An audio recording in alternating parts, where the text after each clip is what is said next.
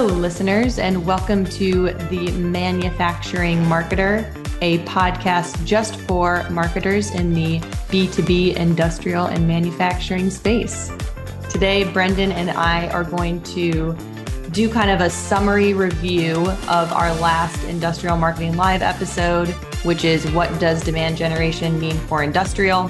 So we're going to blow through some main points really quick, and then we're going to do a lightning round of audience Q&A. So let's do this, Brendan. All right. Hey, friends, welcome. So the first thing we want to talk about is in demand gen. We want to always, like with a strategy, look to the end, like what are you trying to get out of it, right? And so, Mary, I think we should have a discussion here about what results actually mean, both in terms of how industrial companies traditionally go to market or you do their marketing, and how we are proposing industrial manufacturing companies have to go to market and they talk about themselves. So we have a traditional funnel and we have a new focus funnel. So, Mary, what do you think like the traditional funnel looks like for most of these industrial companies?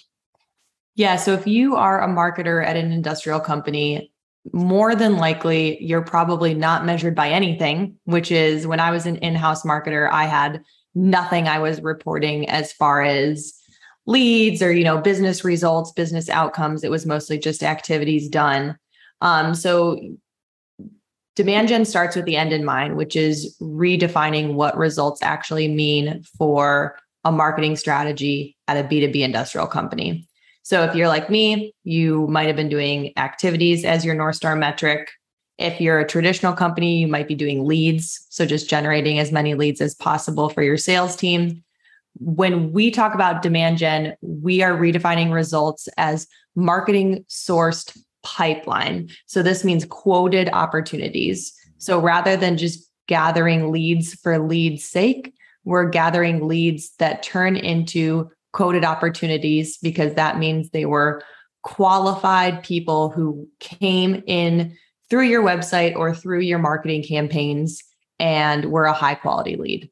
Right. So we're looking at, in the new way, marketing source pipeline. We're talking about getting really close to revenue, right, for marketing. Whereas traditionally, if you are measured, it was probably on leads, right? So you're probably at the top of the funnel and you're just trying to jam pack that funnel full of people, right? So in the traditional model, the leads part of the funnel is really big, but then it quickly narrows down to quoted opportunities where you're only going to end up with a couple of people. And it's a lot of wasted time and a lot of wasted money, right? To move from leads, sales qualified leads to quoted opportunities, you're going to have a lot of degradation of quality of people as you get to the bottom of that. Whereas we're saying on the focus side, if you put out good content, try to be a thought leader, you're probably going to end up with fewer leads. That's just going to be the end of but we're not getting measured on leads anymore, right? So you have fewer leads, but that leads to more of those leads becoming sales qualified leads, and more of those sales qualified leads becoming quoted opportunities, with more of those opportunities then becoming customers because they were the right fit people throughout the whole funnel,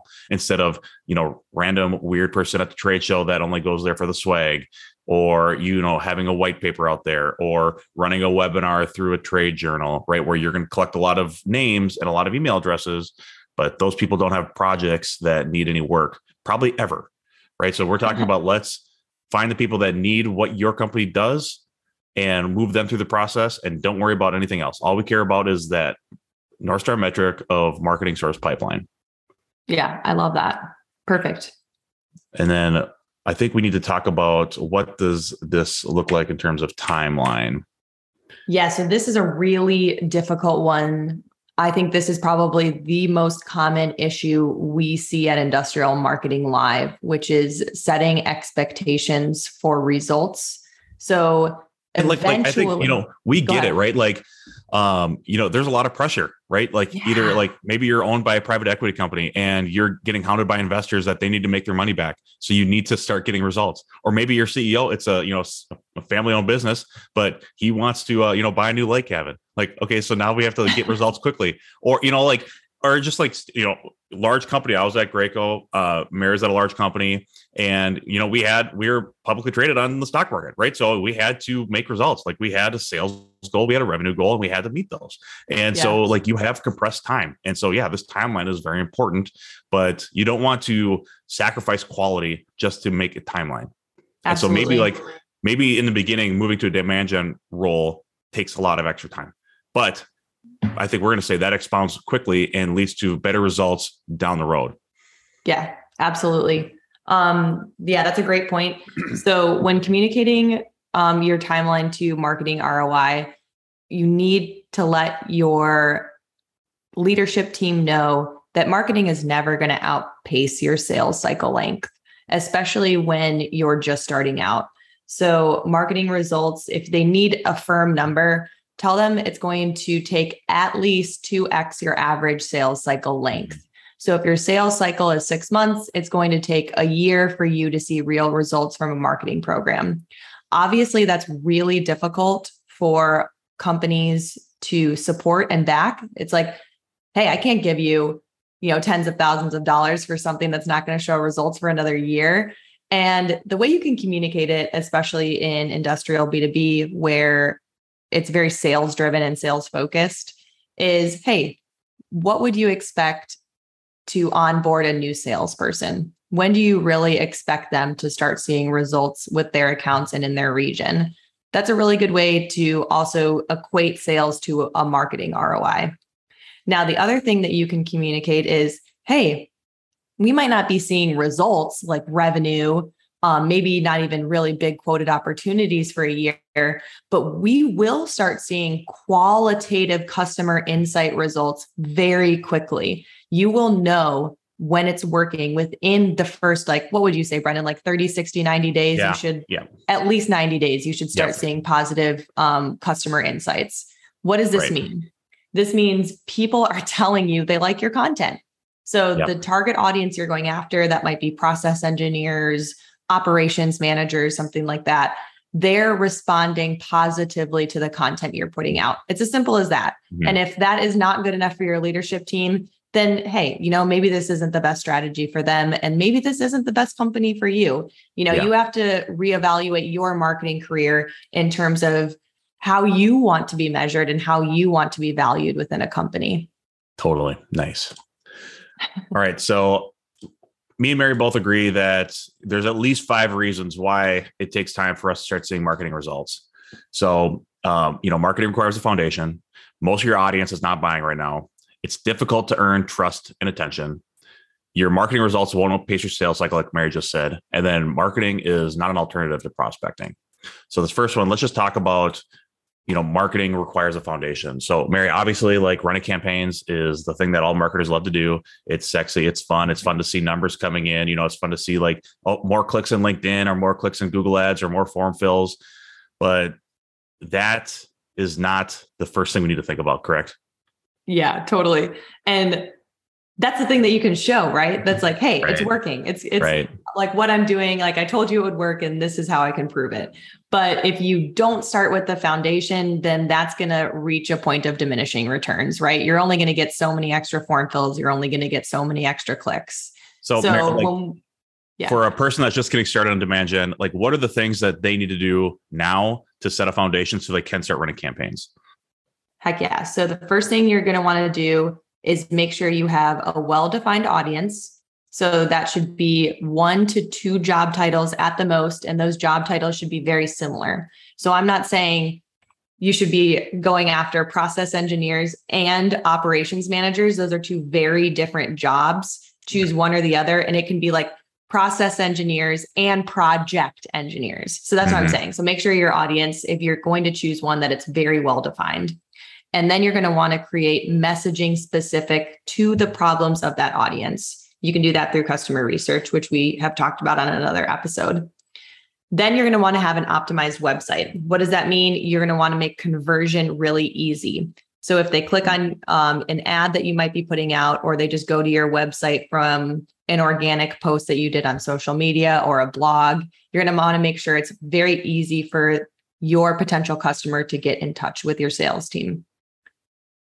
Then you're going to want a tech stack. This is absolutely essential. You cannot prove marketing results without a CRM.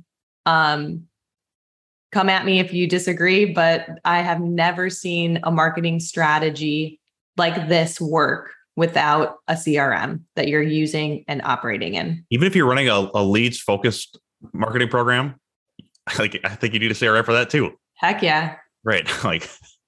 Got to. And then you're going to want a content strategy before you start running campaigns. So what does that mean? That means you're going to want to create content that your audience likes to see, read, and consume.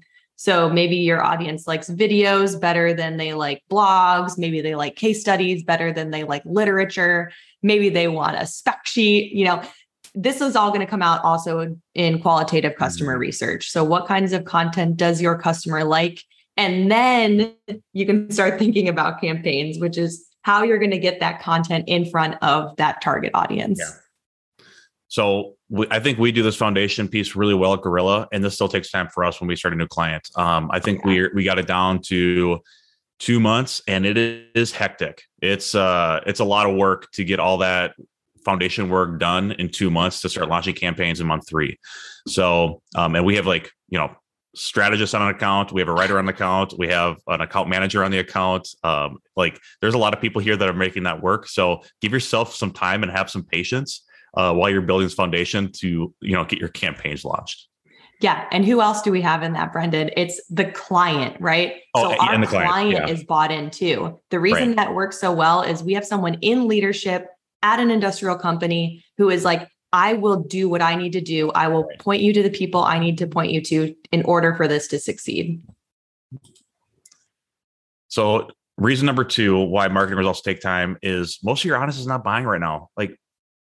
Most of us sell hardware or have sold hardware in the past, right? Like large pieces of capital equipment that cost hundreds of thousands, if not millions of dollars. And like Mary said, we have long sales cycles, right? Like we've seen crazy sales cycles of, months, 6 months to 12 months. And someone in an IML Slack group said that they just closed a deal that had a sales cycle of 8 years. Like that's insane, right? So we have long sales cycles. Most of your audience is not buying right now. So, there's not really a good way to estimate this, but I would wager it's probably somewhere in the 2 to 5% of your audience is currently buying mode right now. Mary, would you say that's probably accurate? Oh, absolutely. Yeah. Even maybe closer to 1% for certain types of TAMs. Right. So if your audience is 100 people, that means only 1 to 5 people are actually looking to buy your solution right now. The problem is most marketing that we've seen in B2B industrial is very much direct response, start a project today. And that works for the 1 to 5% of people, but now you're wasting 95% of your marketing budget now is being wasted because those people aren't in a buy mode right now. So what we would say to do is take some of that budget now and then run a content strategy program so that you can start educating your audience that's not buying right now on why you're a good fit. So when they are ready to buy, you're top of mind, right? Oh yeah, Acme Company, they've created really good webinars. I saw this good video. They're directly talking to my problem and here's their solution. So now when they're like, oh yeah, I need this large piece of equipment. Oh, first thing I think of is Acme Company and I search for them, or, I search for their solution because I don't remember the company name, but at least when you pop up in Google search or Google ads, you're there and you can capture that demand. Mary, anything else to say on that? Yeah, that was great, Brendan. I think that was perfect. All right. So the other piece to this is it is very difficult for us to earn trust and attention. And look, it's hard for companies to earn my trust and attention when I'm buying a pair of tennis shoes or something for my computer or a video game, right? God, the amount of time I spent researching video games that cost $60 because I don't want to waste my time and money playing a stupid game, right? Yeah. But now we're talking about a person's jobs on the line. If they buy the wrong thing and it doesn't work, ooh boy, they might not have a job after they make that purchase, right? So they're going to be very diligent in making sure that they find the right piece of equipment, right? So they're going to be on your website. They're going to be on your competitors' websites. They're going to be on Reddit. Yes. They're going to be on forums. They're going to be on Google. They're going to be on LinkedIn, Facebook, TikTok. Buyers are all over the place. They're doing all their own research right now. And if you aren't spending the time at the beginning to earn their trust and attention, you won't stand out, right? And so you're going to be thrown into the pack with everyone else. And it's kind of up to the gods then if they select your company. So that's why we're saying having a really good content strategy. It talks about the expertise that you have in your field, and then running trust campaigns that, so you have case studies, testimonials, third-party reviews, governmental regulation things. Don't lead that you have ISO certification, but make sure that's a part of your thing so that people know oh yeah, another body has said that this person knows what they're doing, right? So having those pieces as part of your content strategy is super important for you to earn trust and attention during the phase when people aren't ready to buy, So when they are ready to buy, you've already done all this hard work, and it's really easy now for a direct response campaign to hit. What do you think about that, Mary? Love that. I think another piece of this is like, don't be afraid to give away your most valuable information for free. That's a huge one. We still see gated content all the time. We still see gated white paper downloads. Name your fill in the blank tactic. Yeah. Give it away for free. Yep. Calculators, guides. Yes. Even like running like a consultation webinar series, and have a SME talk directly to your customers about their problems that they're having. Yes. Nice. So yeah, give away stuff for free. I love that, Mary. All right, Mary. So I think let's do a little more in depth talking about how we won't outpace our sales cycle. Yeah. So marketing results, if you're going to adopt a demand generation strategy, you're going to be focusing most of your time on generating demand, not capturing it. So growing that trust and attention among an audience who doesn't need you right now, or even worse, doesn't even know you exist.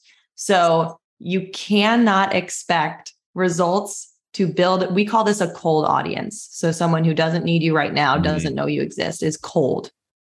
So it's going to take much longer for you to see results in a cold audience than it would to see a warm. You can see that in sales tactics like trade shows, like white paper downloads. Those are much more difficult to close because the audience just isn't in buy mode right now. Yeah, totally. So there's the visible sales cycle, right? That take, once they fill out the form on your website, it can take, let's say 6 months for them to actually close, and your sales team is actively working with them. They're working with your engineering team to get the project completed before you get the PO in your hand. There is that hidden sales cycle before they fill the form out, right? Other people have talked about, dark social, word of mouth, hidden sale, whatever you want to call it. But there's a time before they fill out the form that who they are, that they're spending researching their problem and the solutions that are available to them, right? So that sales cycle on the front end, I think, me and Mary saying it's probably like the same amount of time that the actual sales cycle takes, or it could be even longer. So, it'll take some time for all of this to work. All right. And I think finally, we just want to talk about how we aren't saying that your marketing needs to get rid of your sales team, right? Like you need a marketing function and a sales function. We're not getting rid of prospecting. Right. Mary, what does that mean to you? Yeah, I would say this means the ideal marketing and sales alignment means that marketing does qualitative customer research. It creates content that a very well-defined audience likes. It puts that content in front of those people at regular intervals. And then those prospects come to your site, come to your sales team to buy now. So what this means is your sales team actually engages in higher quality conversations and does more consultative selling rather than doing all of this education at the outset, like who you are, the problems you solve. They already know that. They've already done that research. So now your sales team is just listening to this prospect tell you exactly what their problems are. Yep. And then your sales team gets to do consultative selling. Yep. Yeah. And I would say, like, as we talked about recently, how, 80% of a marketer's time should be focused on doing a demand gen program, right? And going after those North Star metrics of marketing source revenue or marketing source pipeline. I would like to say the same thing for sales. 80% of your sales team's time should be spent doing consultative selling to high intent leads that have come through your website. There is some time here though for sales to do some prospecting, right? Like, I don't think me and Mary are going to sit here and say that our campaigns will reach 100% of the audience, because they most certainly do not. Like on LinkedIn, we're seeing a reach on our audiences of somewhere between 15 to 30%, especially with these engineering type people. So yeah, a lot of this TAM is not getting reached. And so what's nice though, is because we have this content being built, we have a demand gen program in place, your sales team can almost do the same thing, where they take the content that you've created, and instead of going out and just hounding people to get them to buy now, start a project now, send me your files now, we don't need to do that. Let's just reach out to these companies that are, so basically we're doing account-based marketing now, right? Where your sales team's reaching out to the handful of companies that you said we need to get their business. Now, instead of hounding them to get projects, hey, prospect. Here's a nice piece of content. Here's a calculator that we have that we think you'd be helpful. Here's an in-depth guide. We're not looking to, make you buy right now, but let's just start the conversation. Here's some good content. Let me know if you have any questions. We're here for you, kind of thing. So I'm not a salesperson. I don't know if that works or not, but to me, that in my mind, I would appreciate that more as a person that receives cold calls and cold emails. That would be a lot more enticing to me to start talking to a salesperson instead of just me ignoring your calls and your emails. Mary, let's jump into lightning round. Lightning round. Round. Right. So I'm going to ask a question, and then Brendan and I will just take turns. So Brendan, I'll shoot the first question over to you, and then we'll kind of trade off. Okay. Does that sound good? Yep, sounds good to me. Cool. Do you find that most companies are starting a demand gen program from scratch? Yeah, I would say most companies would be starting a demand gen program from scratch, especially in our space in industrial. Yeah. There's just not there might be. Maybe it's not from scratch with content, right? There might be good content out there, with webinars, and I think there's some good stuff in some brochures and flyers. You just got to pull that information out and deliver that in the right way. But I would say most are the actual messaging, audience develop, defining all that. I think there's a lot of from scratch there. Tech stack, get me a CRM. Yeah. Okay. Any thoughts on how to navigate company owners who, even though results are being shown with slow progression, they want to pull out and move towards methods that are more in their comfort zone, like trade shows? Yeah. I think this comes down to developing a smart marketing plan at the beginning of the year, or the beginning of the quarter, or whatever your time frame is, and getting them to commit to doing a program for an X amount of time with X amount of budget. And don't say you're going to take away all of his trade show money. Let them run trade shows. Just find a way to do it smartly. But then, sequester some of this budget away for demand gen. And I think there's some ways that you can run demand gen without going crazy on spending paid social. There's ways to do it without spending a lot of money. You see a lot of look at Refined Labs. They've had huge growth. They're a marketing agency that works in the software industry. I don't think they do any paid media. I think it's all just organic on LinkedIn and TikTok now. So there's an opportunity to do this at a low cost and make it effective. But try to take some of that money so you can run campaigns. But don't take all of the money at the beginning. Perfect. How do you approach company leadership when there is a lead source bias? I would say add a "how did you hear about us" field. Yeah. So on your high intent forms, add "how did you hear about us?" and put that next to whatever lead source your CRM or marketing automation software is supposedly telling you. I'll give you an example from Gorilla. We run LinkedIn and a podcast that contribute most of our revenue. 80% of the time it comes from organic search. But when we ask the person, "how did you hear about us?" it says podcast or LinkedIn. Yeah. And I think there's some other ways to it, because what I've seen in some CRM instances where, how'd you hear about us? It's just internet, right? Yeah, that's the best. People don't give us a ton of detail sometimes, but you can do a little research into okay, so I'm running this type of campaign on LinkedIn, and now these types of people are coming in. So you have to do some correlation, and it's not there's not a clear attribution, but I'm running to this audience with this content, and then they came to this page. There might be a good correlation there that this lead came from this thing. Love that. Perfect. Yeah. Okay. We got 2 more questions. I've put a lot of effort into getting more of an online presence and updating the website. But when a new lead comes in from these sources, they are viewed as lower priority than word of mouth, even when the opportunity for revenue and long-term relationship building are much greater with the online lead. Any help? Yeah, I would just, to me, that is a weird thing, right? If you that person raised their hand to say, "I want to do business with you here. I want to get a quote," right? And so both those leads should be treated at the same level of interest. Why is your sales team not immediately responding to all lead requests, regardless if they think it's not good or not?